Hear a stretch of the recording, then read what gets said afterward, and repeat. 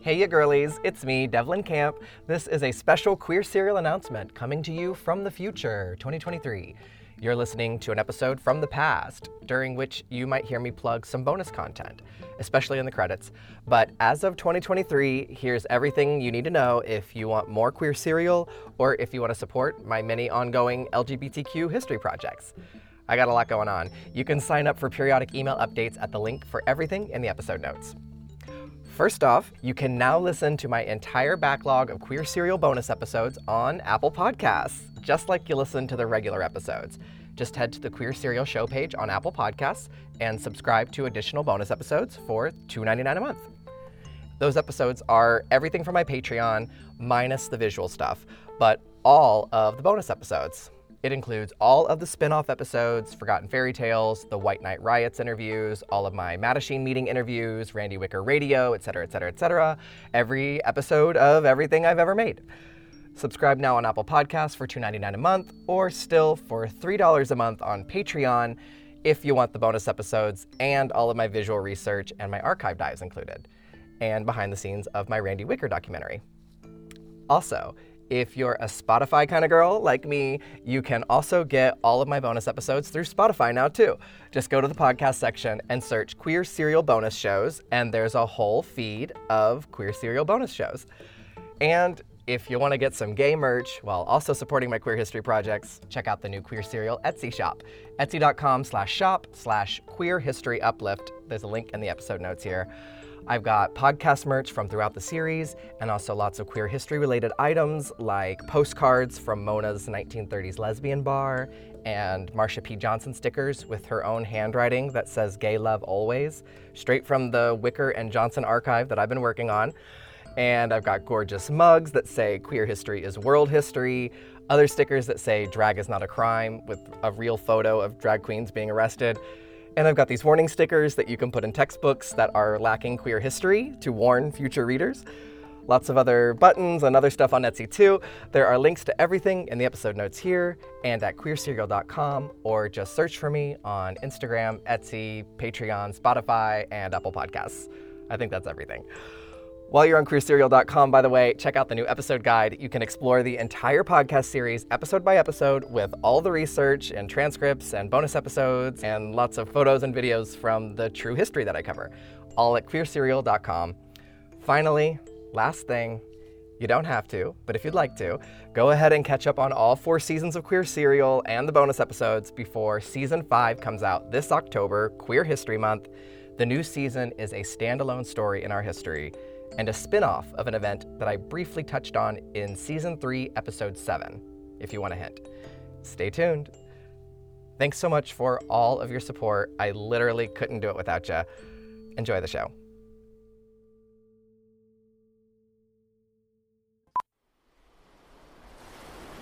This podcast includes text from real homophile-era publications, letters, and organizational documents read by voice actors. The show contains identifying terms that may now be out of date. Florida, 1962. Young Jack Nichols of the Mattachine Society of Washington is visiting his retired grandparents. He sits on the boardwalk, looking out at a tan young man on the beach. The guy looks back at him. Jack breaks the gaze, pretending he wasn't looking. Slowly, his eyes drift back to the man who is still watching him on the boardwalk. Jack stands and walks toward the water, toward the guy's blanket on the sand. Hi. Hi. Have a seat. I'm Jack. I'm Warren. Casually lifting his knee in his cross-legged position, Warren leans back to see his new friend. Jack catches a glimpse into Warren's shorts. He isn't used to this type of direct cruising, but he loves it. What brings you to the beach? My tan. I'm working on my tan. You've got a good one already. Not good enough. I can get much darker than this. I've got a ways to go myself. I just got here on vacation. Yeah? How long's your vacation gonna be? 2 weeks. I know, it's cheesy dialogue, but it's verbatim out of Jack's autobiography. Warren looks into Jack's eyes as he stands. Suddenly, Warren turns and runs across the sand into the water. When he comes up, he's dripping wet, walking back to the blanket, trunks clinging to his thighs. Jack knows Warren knows exactly what he's doing. Want to take a walk? Over 2 weeks together, Jack shows Warren his mentor's Supreme Court brief. Frank Kameny has been denied the chance to appeal the lower court's decision before the Supreme Court, but Jack still carries the papers around as they begin Mattachine work. Explaining it to Warren, he's curious to gauge his interest in the movement. Warren says he's in if Jack is in. Jack returns to Washington, writing to Warren and playing will they or won't they phone games. Eventually, it seems like his guy isn't coming to D.C., and Jack will have to choose between the guy and the movement. So, Jack Nichols packs his bag and hits the road in search of Warren, leaving Frank Kameny behind.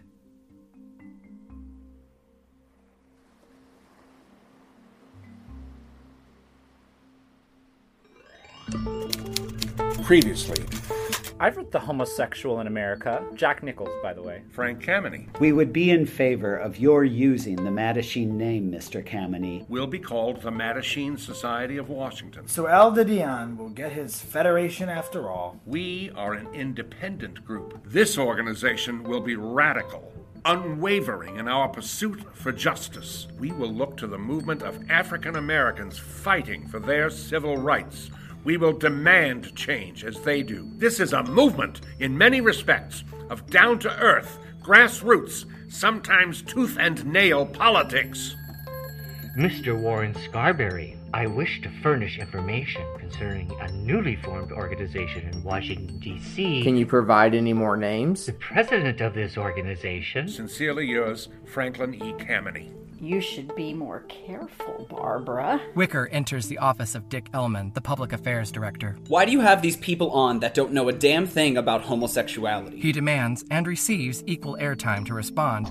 And I said, hello, I'm Randy Wicker from the Homosexual League in New York, and I'd like to talk to you about making homosexuality a legitimate political and social issue in our day. Is this crusade an upstaging of the more conservative homophile organizations? What is our answer to Randolph Wicker's truth-telling campaign? We formally request such inquiries and investigations and other similar acts by the FBI be brought to a halt immediately. Hoover writes off these claims to Kennedy by implying that the MSW is nothing but a group of sex crime suspects he should ignore. Kennedy does not respond to Kameny. It is absolutely necessary to be prepared to take definite, unequivocal positions upon supposedly controversial matters. The Mattachine Society of Washington sends a press release to every senior government official. Each letter is signed Franklin E. Kameny.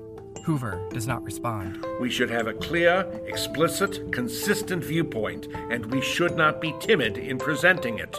This is the serialized story of queer liberation in America from day one to Stonewall. I'm Devlin Camp.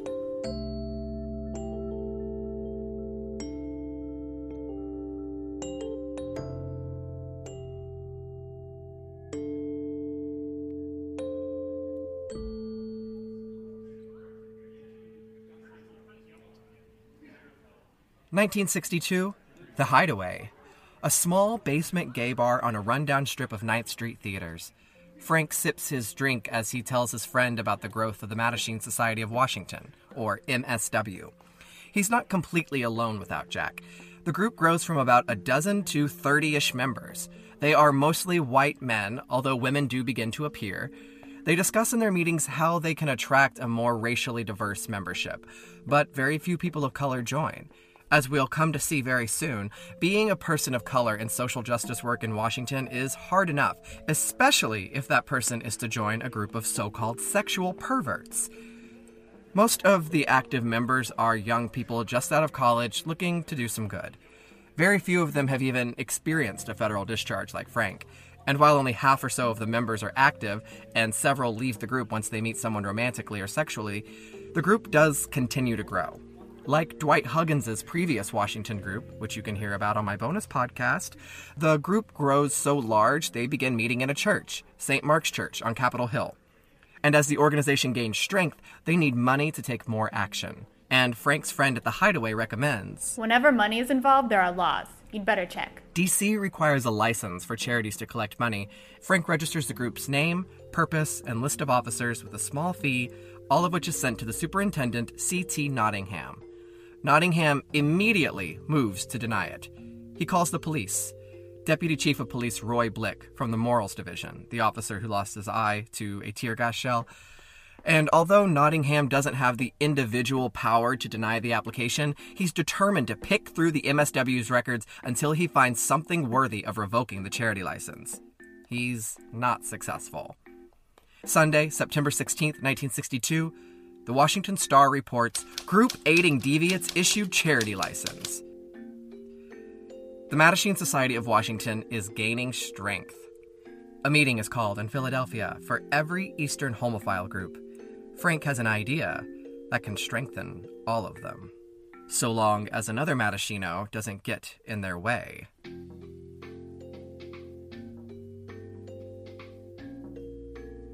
Across the nation, in San Francisco, Hal Call remains bitter with Frank Kameny. 2 years of using the Mattachine name without his permission, Hal stole it first. He writes to Frank that this is a cause of confusion and distress, but unfortunately we cannot force the change through court action. Our organization does not have the money for that. So, Hal will take Frank down another way. Hal meets with an FBI special agent to hand over a transcript of a Washington Mattachino speech at the 8th Convention, a speech deemed by one magazine as perhaps the most radical and challenging paper ever presented before an American homophile organization. A speech detailing the Washington Mattachine's plan to wage legal war on the U.S. Department of Defense. The FBI gladly accepts Hal Call's gift.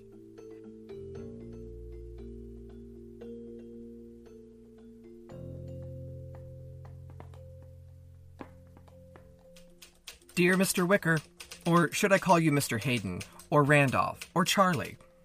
Frank Kameny writes to Randy Wicker in New York. Frank is hoping to connect with Randy and work together. He's inspired by Randy's bold publicity. Frank and the MSW board plan to buy ad space in all the Washington papers and write up a press release. None of the papers agree to print anything about this group of homosexuals, except the Star writing about the scandalous granting of their charity license. Bruce Schuyler, the MSW secretary, writes to the men they met with at the Pentagon, thanking them for the meeting in the previous episode. He says, "We are now rounding up cases to challenge your criteria and policies administratively at first, and then in the courts, up to the U.S. Supreme Court, if need be." He says, if anyone is fired by the U.S. government for being a homosexual, we'll encourage them to let us publicize their case.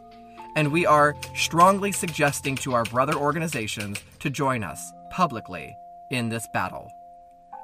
The LCE News in San Francisco announces, "We must fight now." Guy Straight writes, "Yes, there is war, a fight in the courts of our country to regain rights. Let those who will join the fight. Let those faint of heart stand by or at least stand aside."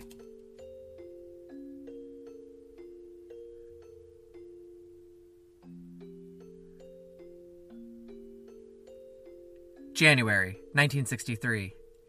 Frank Kameny calls for an alliance of the Mattachine Society of Washington, the Mattachine Society of New York, the Daughters of Bilitis New York chapter, and the Philadelphia Janus Society under the new East Coast Homophile Organizations, ECHO, in order to unite the groups and work together for the same goals.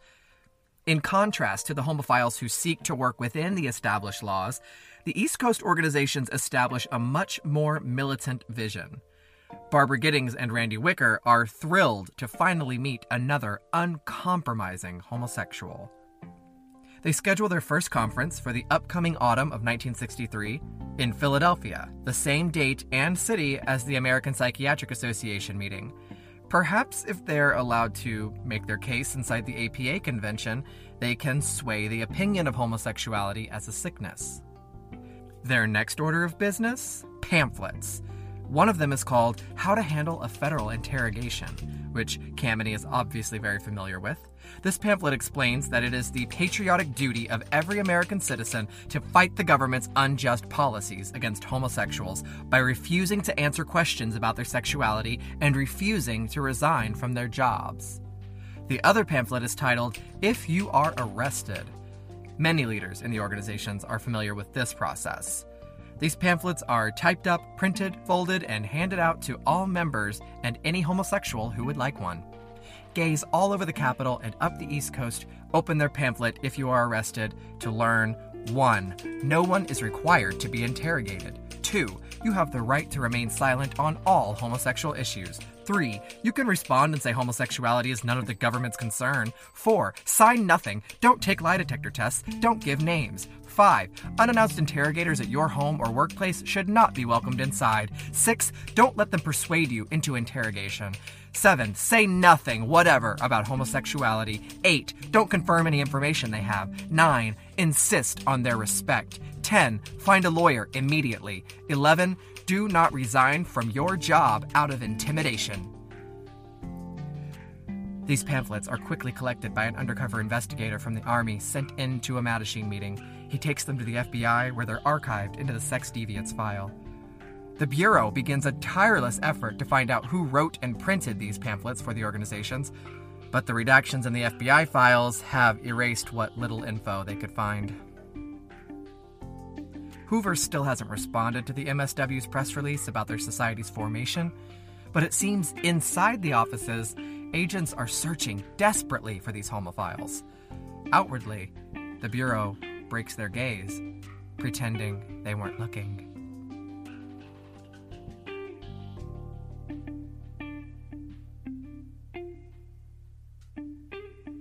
February 16th, 1963. The MSW Secretary Bruce Schuyler writes to Director Hoover, admonishing him for leaving them with neither the pleasure of a response nor even the common courtesy of an acknowledgement. He says he expects the same prompt, proper, full constructive attention any other minority group should receive, and that our problems are real ones, and they will not vanish if you look the other way long enough. As the group grows, information travels more freely between local homosexuals. They cruise in parks, especially Lafayette Square just north of the White House. Word spreads that there's a secret two-way mirror in the men's bathroom where cops wait to arrest homosexuals. Frank gets wind of it. He grabs a plyboard and marches down to the park. With hammer and nails, he boards up the mirror. The MSW begins an effort to publicize problems like these. Come May, they begin publishing a newsletter, the Gazette. Frank's name never appears at all, as he's still hoping to get a job as an astronomer, and despite all his actions, he's managed to keep his name out of the public eye. The Gazette's masthead is all pseudonyms, and the articles are all printed without bylines. The Mattachine Society of Washington immediately places Director Hoover on their mailing list. H.R. 5990 by Representative Dowdy of Texas to amend the D.C. Charitable Solicitations Act. Purpose? This bill would provide that prior to issuing a certificate of registration authorizing any organization to solicit charitable contributions in the District of Columbia, the D.C. commissioners must find and publicly declare that such solicitation will benefit the health, welfare, and morals of the city. Also, this bill would revoke the certificate of registration which was issued to the Mattachine Society of Washington under the Charitable Solicitations Act. Reason for the bill? On August 14, 1962, the Mattachine Society of Washington, an organization formed to protect homosexuals from discrimination, was granted a certificate by the D.C. Department of Licenses and Inspections to solicit funds in Washington. The application stated that the organization wanted to raise funds to help give the homosexual equal status with his fellow man. Mr. C.T. Nottingham, superintendent of the License and Permit Division, stated at the time that his office has no authority to deny a solicitation permit to any organization whose representatives answer all questions on the permit application form. Congressman John Dowdy of Texas is already trying to clean up the district. He needs a win. Dowdy almost lost re-election, but he's got a few go-to tricks up his sleeve. As district attorney, he got one defendant the death sentence by arguing points such as, in his own disgusting words, "This Negro is a lustful animal because he lacks the very elements of mankind." Shortly after, Dowdy got a seat in Congress. He also spent a good deal of time going after playbill, pornography in general, and more people of color. He figures going after the charity license for an organization of homos will be a slam dunk. He introduces his new bill to the House on May 1st, 1963.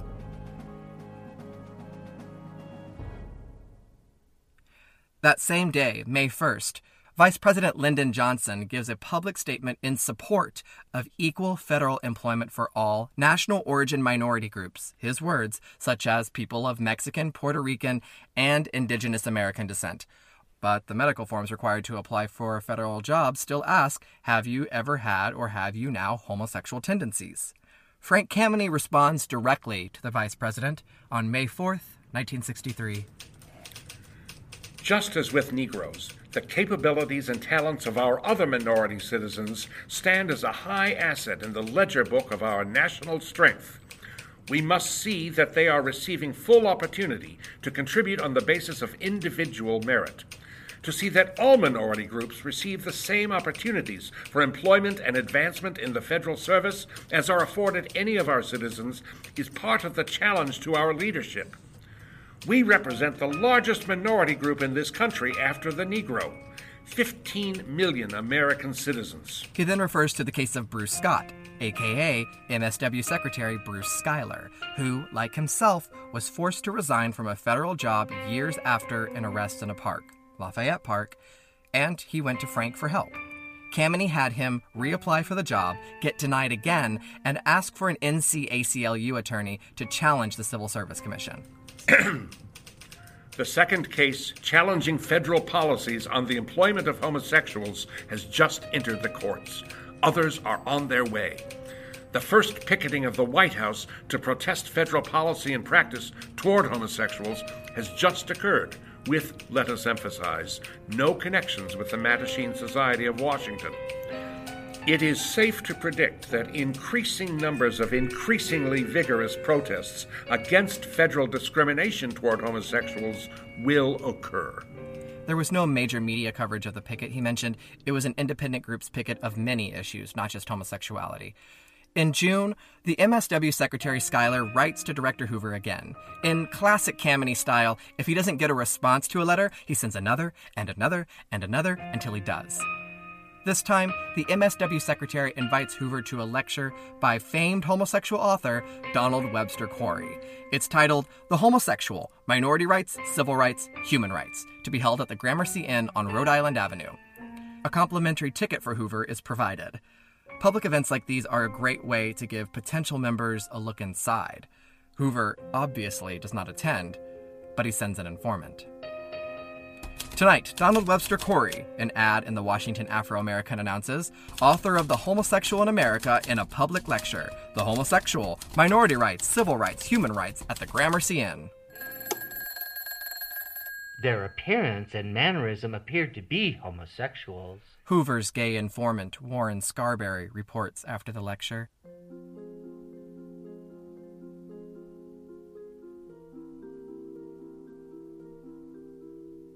Scarberry submits 2 copies of Webster's book that he bought. One is signed by the author. On top of that, the informant adds 5 pieces of Mattachine literature. PCI was advised he was recently contacted by an individual named Randy who claimed to be a leader of a homosexual group in New York City. Likely Randy Wicker of the Homosexual League of New York. Randy told PCI he was bringing approximately 50 homosexuals to Washington, D.C. in August 1963 to picket the White House, and they were planning to carry placards inscribed with slogans criticizing the government for discriminating against homosexuals in government employment. Randy Wicker is seeking homosexuals in D.C. to recruit more people, which the FBI informant agrees to do for Randy so that he may be able to submit more names to the FBI.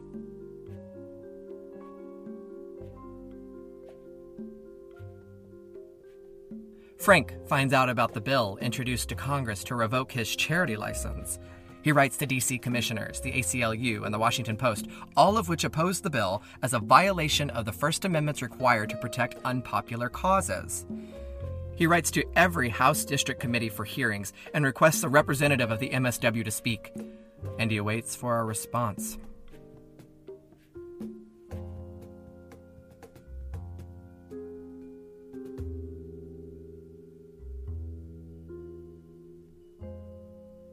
June 21st.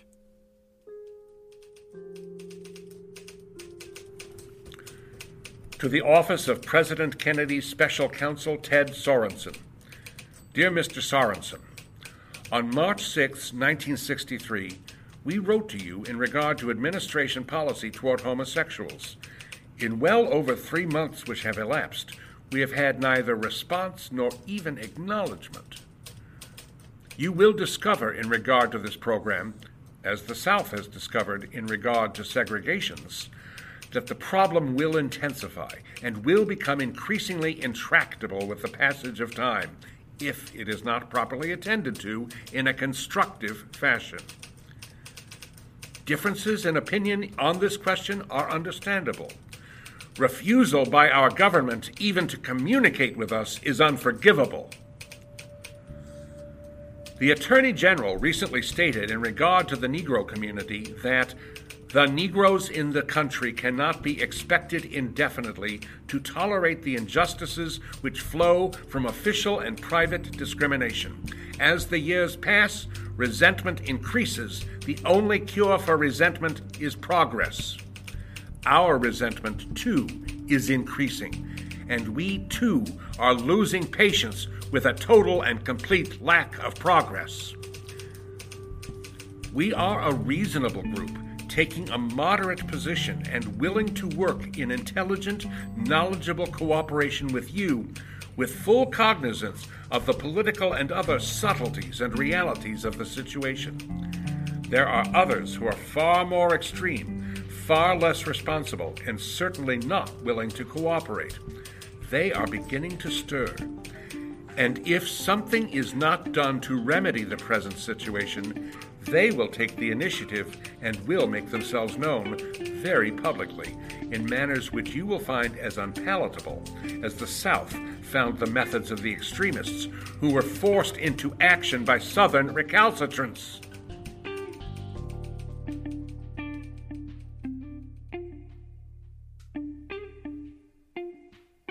After another abusive raid on a gay spot, the Gaiety Buffet on 9th Street, Frank writes to the D.C. Chief of Police reporting physical harm committed by officers. But replies only seem to come from allies, like Randy Wicker. Quite honestly, I am in a quiet period so far as organizational activity is concerned. My next major effort will be picketing the White House this fall. So far, I have 12 to 20 picketers, heterosexuals included. Could be a bombshell. The New York Post magazine says of Randy Wicker, he's a blonde-haired college boy cheerleader. A men's magazine reports Wicker is fighting the corporate image of homophiles. As ECHO, the East Coast Homophile Alliance, grows stronger, Frank politely contacts the American Psychiatric Association ahead of their simultaneous autumn conventions. Dear Mr. Kameni, thank you for your letter of July 10 regarding the possible meeting of the East Coast Homophile Organizations in Philadelphia concurrent with the convention of the American Psychological Association. This problem has been considered by the convention committee, and it was decided that it is not in the best interests of the APA to meet with you, nor to publicize your meetings. Very truly yours, George S. Spear. Kameny slams the mailbox shut, slams the front door behind him, and files the letter away. Finally, a response, but he might as well have been ignored.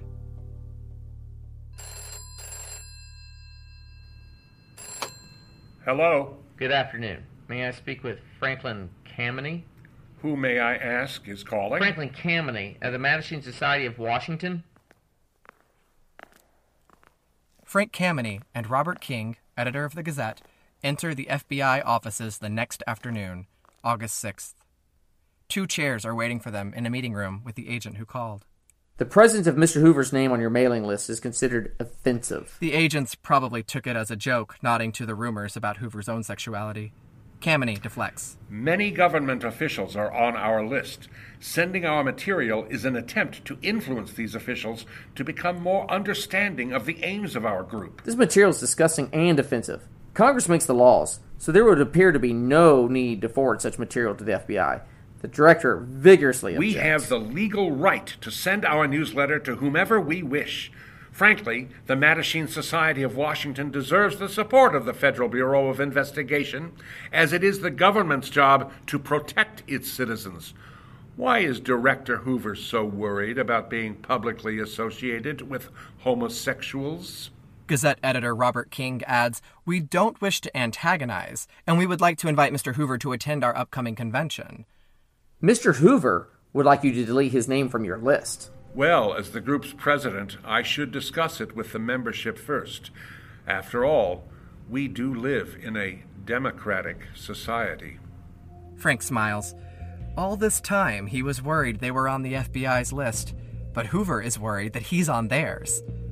They're in the Bureau building no more than 8 minutes, but after all the ignored letters, to finally dignify them with some type of response is the first step toward taking them seriously. And now, Frank knows how serious they are, too. The Bureau phoned him directly, which means they must have a file on him. Mattachine Officer Gail Johnson writes to the agent, reporting that the MSW will gladly remove Director Hoover from their mailing list if the FBI destroys their file on the MSW, and thus Franklin Kameny. This letter is a blatant attempt to open a controversy with the Bureau. Any further contact with them will be exploited to the Bureau's disadvantage. He writes to Hoover.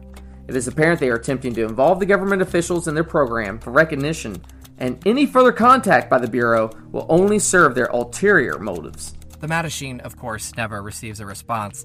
Director Hoover will remain on their mailing list until his death. Frank arrives home to open more incoming mail. Dear Mr. Kameny, Congressman John Dowdy, chairman of Subcommittee Number 4, has asked me to advise you that hearings will be held on Thursday, August 8th at 10 a.m. in room 445A, Cannon Office Building on H.R. 5990. You are hereby invited to testify if you so desire, and in order that the witness list may be completed, please notify me by Wednesday whether or not you or someone else will be present to testify. Also, Congressman Huddleston, Broyhill, and Harsha have asked me to thank you for your letter to them with respect to this proposed legislation. Sincerely yours, James T. Clark, Clerk. So far, Frank has kept his name off the public record. In his potential case at the Supreme Court, in his interactions with the press, appearing before Congress would out him as an activist to the world, and as a homosexual to his mother. Frank writes back immediately, confirming his presence as Mattachine president at the hearings. Homosexuals have been spoken about in Congress, hear previous episodes, but for the first time, a homosexual is invited to speak before Congress. Frank Kameny will lead the jester into the court and demand fealty from his government.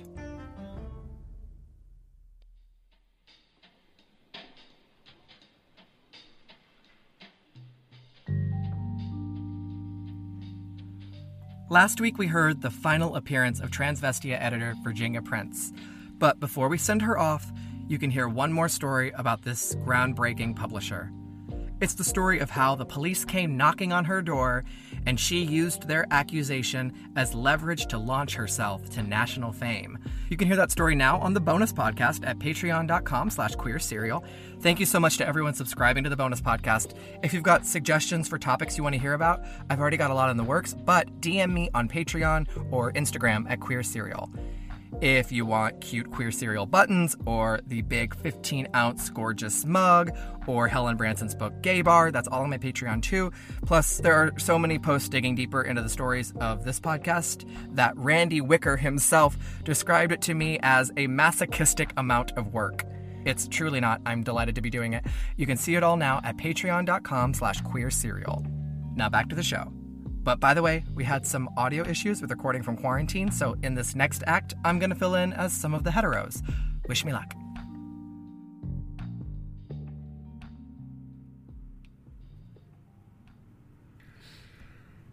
Mr. Chairman, members of the committee, I appear here today as president of the Mattachine Society of Washington. On behalf of that society, I thank the committee for this opportunity to testify in opposition to H.R. 5990. Since this bill is admittedly directed against the Mattachine Society of Washington, I feel that it should be made clear to the committee just what the Mattachine Society of Washington is and what it is not. The Mattachine Society of Washington is a civil liberties organization. Homosexuals constitute a minority group, no different as such from other minority groups in this city and this country. We are working to achieve for the homosexual minority full equality with their fellow citizens. We are a reputable, responsible group working seriously in an area where much work is needed and where very little is being done. We are not a social organization. Our Constitution states in Article 2, Section 2, it is not a purpose of this organization to act as a social group or as an agency for personal introductions. We abide strictly by this prohibition. We are not interested in recruiting heterosexuals into the ranks of the homosexual, an impossibility anyway, despite belief to the contrary. We have formed to secure for the homosexual the right as a human being to develop and achieve his full potential and dignity, and the right as a citizen to make his maximum contribution to the society in which he lives. This is a group whose illegal activities are revolting to normal society. Their acts of perversion are banned under the laws of God, the laws of nature, and are in violation of the laws of man. These men will undoubtedly be subject to blackmail for their involvement in homosexual orgies and living on a diet of semen. They may participate in bestiality. Mr. Kameni's own record is evidence that this group creates a security problem. He was discharged from the Army Map Service. The Washington Post, which previously refused to advertise the Mattachine, reports this morning before the hearing that Doughty's bill is unconstitutional. It demands the government deem an organization as moral before granting a charity license, and it punishes organizations without trial. However, Doughty pushes on. Though he tells Kameni he won't have long to make his case, Frank testifies for 4 hours over 2 days. They ask him questions about all sorts of topics, from biblical teachings to criminal law, gay marriage and nature versus nurture, federal employment of homosexuals, and all the goals and meetings of the Mattachine Society of Washington. He invites the Congress members to attend a meeting and see what they're all about. Morals Officer, Deputy Chief of Police Roy Blick, watches from the audience. Our primary effort thus far has been an attempt by lawful means to alter present discriminatory policy against the homosexual minority, a minority perhaps almost as large as the Negro minority. In my part of the country, I don't think we run into any of these perverts. A person might call another man an animal or a scoundrel or even a skunk, and not expect to receive anything more than a black eye. But if you called him a queer or a fairy, a black eye is the least you could expect of it. This is precisely the kind of public prejudice we are trying to dispel. It was so shocking to me that any branch of our government would condone this idea of giving you a permit to go into the apartment houses and the homes of this town to solicit funds. If I may say... I know, I was told before we got into this thing that homosexuality is a rather touchy subject here in the federal government, and it would be difficult to get any support for doing anything about it on the account of everybody is afraid of it. I don't know whether all of the homosexuals in the country have come to Washington, or what is the reason they are afraid of it. No, there is no reason to think the percentage of Texans who are homosexuals is no larger or smaller than any other group elsewhere in the country. I haven't heard of any of them bragging about it if they are. This is a matter on which one doesn't brag, but one doesn't have to be ashamed of something for which there is no reason to be ashamed. I believe, so we can connect up with yesterday's testimony, I believe you testified that you are the president of the Mattachine, is that the way you pronounce it? Mattachine Society of Washington. How long have you been president of this local chapter? I have been president of this group. It is not a local chapter of anything. It is an independent thing. I have been president of this group since its formation on November 15th, 1961. Mr. Horton chimes in. Then what is your legal authority to use a copyrighted and registered organization's name? A license cannot be granted fraudulently, and I see no charter from the Mattachine Society to use their name. I have here one of the Mattachine Reviews, which is published, I take it, by your national society? Not through our group. You stated on page 1 of your statement that you are not a social group. And you quote your Constitution, which says, "It is not a purpose of this organization to act as a social group or as an agency for personal introductions." Aren't your meetings, in fact, introductions which lead to certain groups? No, they are no more so than a church meeting on a Sunday morning may well lead to people meeting and ultimately cementing an acquaintanceship. You do relate your perversion to a religion? No, I do not. I am simply making an analogy where any place where more than one person assembles may lead to acquaintanceship. They are conducted with formal procedure. They are not social affairs. There is no impropriety, nor would it ever be tolerated. The very fact that your group exists gives homosexuals from other sections of the country a chance to meet the homosexuals in Washington, doesn't it? Not through our group. There are ample opportunities elsewhere. There is one thing I would be interested in, since commissioners have been said to favor your having their implied approval, at least. I would be interested to have a statement from each one of the commissioners themselves to see if they actually mean that they favor giving the dignity of the district government to your group. How do visitors who come here to Washington contact your chapter? I don't believe we have had contacts from visitors coming to Washington, except in a few instances where people have been moving down to Washington. They have contacted, say, the New York group and have been told how to get in touch with us. How large a chapter do you have? It is smaller than we would like it to be, growing rapidly. We have approximately 30 to 40 people. I couldn't hear that. What was that? 30 to 40 people. What? 30 to 40. It is smaller than you would like it to be? Yes. And of course, it is your purpose then that you would like to be larger, to promote your perversion so that you may have more people in There are quite enough homosexuals in existence. We are interested in people attracted to our group. As I stated specifically in my statement yesterday, we are not interested in recruiting heterosexuals into homosexuality, and in point of fact, this is not possible despite popular opinion to the contrary. You stated earlier that there were 250,000 homosexuals in this area. You are telling me that this communication that you send out once a month to the public goes only to possibly 100 people? Kameny has mentioned that their mailing list for the Gazette contains about 100 homosexuals. But Congress can't believe that all the homosexuals in the area, all 250,000 of them, aren't already in contact with each other. Congress's problem isn't just that they don't want homosexuals to organize.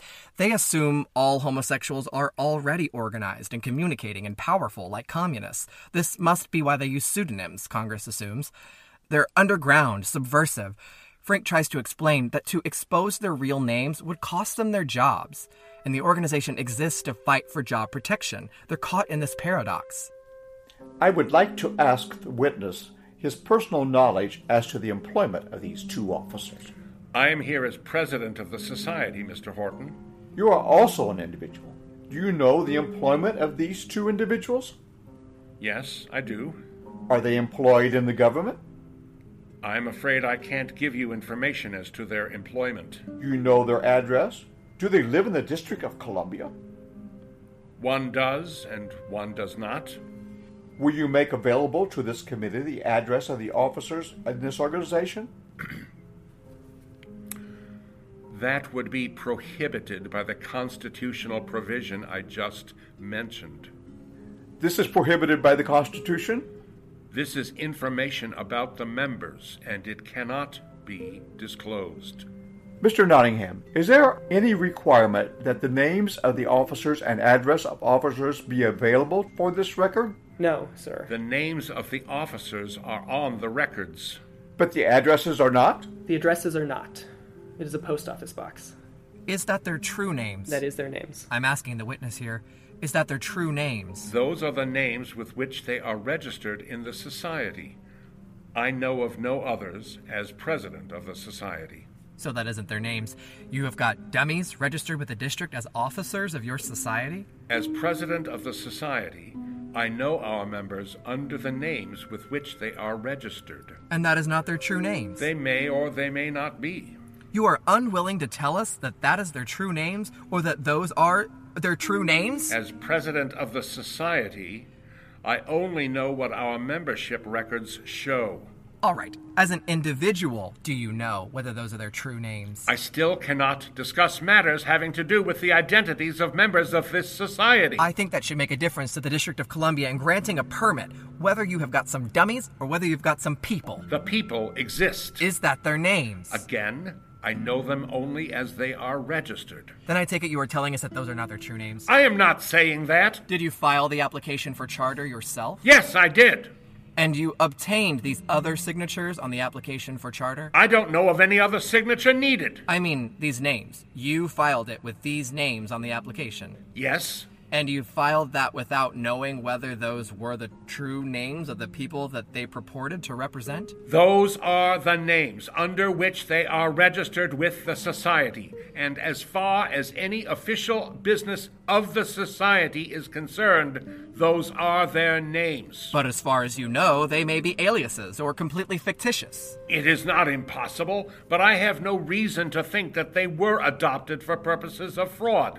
Therefore, I don't think it is particularly relevant. I think the very filing of the application for charter with fictitious names on it, ipso facto, is fraud. Not at all. Because you have represented certain people as officers in your organization, and those people are not, in fact, officers of the organization. Those people don't even exist. They do exist. They are very real.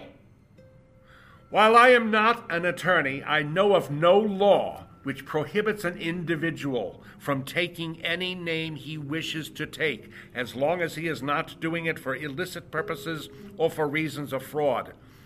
And I think you would have a very hard job demonstrating any purposes of fraud in this case, or anything illicit. Writers take pseudonyms, pen names, and use them quite freely, and nobody claims fraud.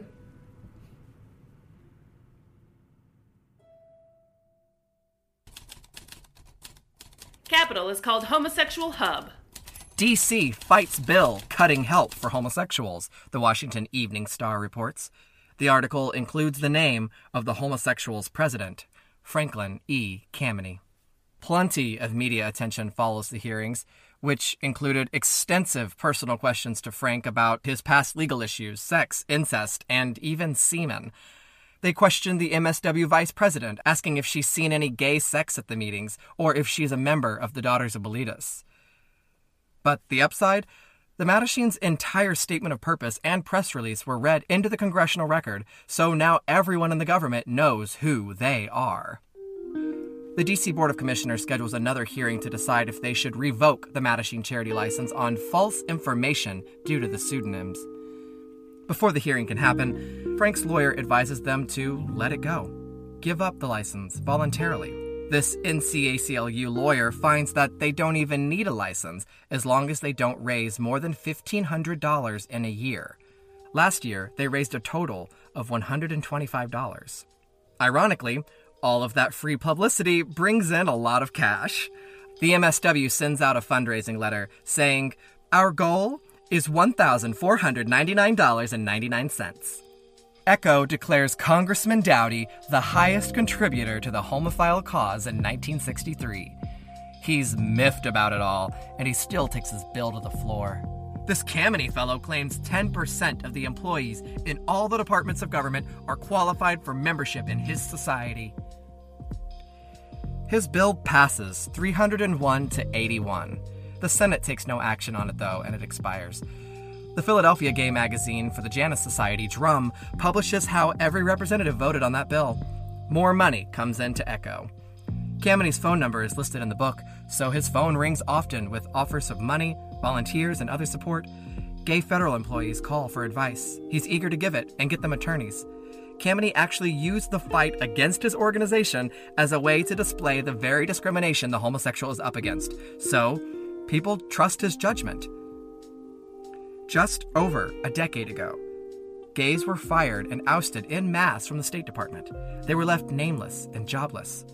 McCarthy scared everybody by saying that the government was full of homosexuals in employment. Now, a homosexual is declaring that the government is full of homosexuals in employment, and they deserve to be there. Amidst all the mainstream hetero press, One Magazine's August issue hits the stands with new pencil drawings by Sidney Bronstein. His steamy art and poetry tends to reflect his interest in servicemen, and this month he made the cover of the issue. You can check out all the One Magazine covers on my Instagram at Queer Serial. Frank Kameny picks up his copy of the August issue. He directs the MSW secretary, Bruce Schuyler, to send an urgent message to the One editors in LA. The executive board of the Mattachine Society of Washington has directed me to express unequivocally to you its utter shock and disgust that you would waste valuable space to reproduce an ordinary and artistically and socially unredeeming drawing. The drawing does not have a place in a magazine which is intended to correct the public image of homosexuals. Our president and vice president have just done much to dispel the popular misconceptions of homosexuals by their comportment and their testimony before Subcommittee 4 of the House District of Columbia in hearings on Congressman Dowdy's bill, H.R. 5990. The hearings were well and objectively reported by the Washington newspapers and by a TV broadcast. Now, along comes your magazine with a drawing which Congressman Dowdy can wave at his colleagues in the House of Representatives and shout, "What did I tell you? These unnatural people are not interested in educating others except of their own unnatural lusts." Let me make it perfectly clear, the Congressman has not yet said this, but your drawing certainly now has provided him with the opportunity if he wants to take it. Meanwhile, at the Bureau, the Identification Division lifts 3 latent fingerprints from the Mattachine Society of Washington's Constitution provided by Warren Scarberry. Hoover writes to the Washington field office that these prints do not match the names of the group's treasurer or secretary provided by Scarberry. The Bureau continues digging. It seems the Mattachine really is registering under false names.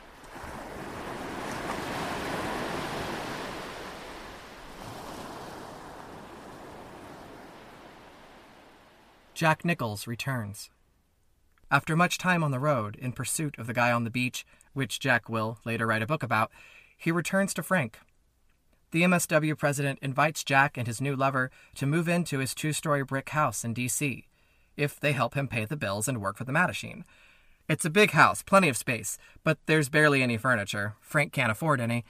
He rented the house while he was briefly employed at a lab, but was laid off again without a security clearance. Their work begins immediately, and there is no time to stop for simple luxuries like a movie or cruising.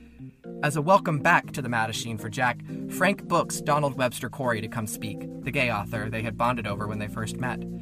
But they find his speech a bit dry, as they have become more progressive than the writer who once guided them to activism. Put a pin in that for later. For instance, Jack pushes to add to the Mattachine statement of purpose that their organization is inclusive of all minority groups.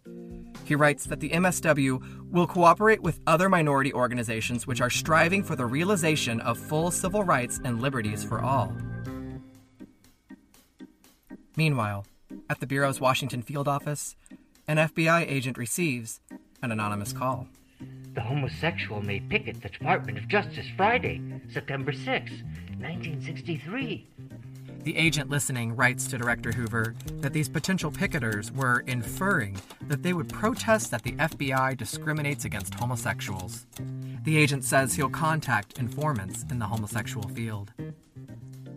New York informants inside their Mattachine report to the FBI that the picket has been moved to October and will be staged by both MSW and MSNY. But over the summer, the protest doesn't seem to be taking shape. A New York informant reports back to the Bureau that the idea was merely brought up at a meeting by one of the members because of the publicity being given to a different upcoming march on Washington. A much larger protest is arriving in Washington in August 1963. After a summer of nearly 800 racial demonstrations and 15,000 arrests across the nation, the government braces for more than 100,000 demonstrators in D.C. Kameny writes to Kennedy's counsel that the lessons being taught by people of color are being learned elsewhere. The inclusively minded Mattachine Society of Washington meets to decide how they will take part in supporting that movement. next week on episode 13, Making This Movement Move.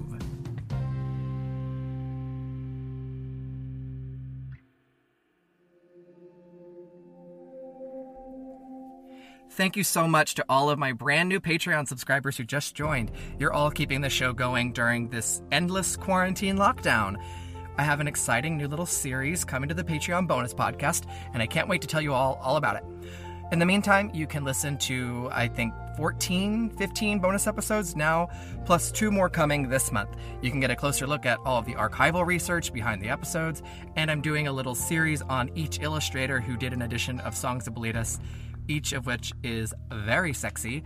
And as previously mentioned, you can get Helen Branson's book Gay Bar, published out of the Mattachine Society offices, a big queer cereal mug, buttons, credit on an episode. See it all at patreon.com/queercereal. There's a link in the episode notes.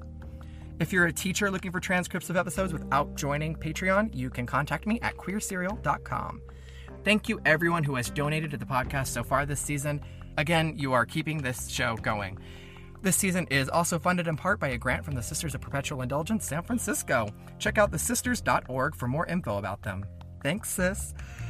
Resources for the podcast can be found at queercereal.com. If you want to put faces to the names or watch clips from The Rejected or just look at all the hot 1950s and 60s gay publications, follow me on Instagram at queercereal.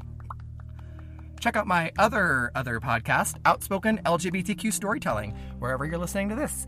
That show is stories told live, before the pandemic, at one of Chicago's oldest gay bars, Sidetrack. Subscribe to the Queer Cereal newsletter at the links in the episode notes for updates on all this stuff.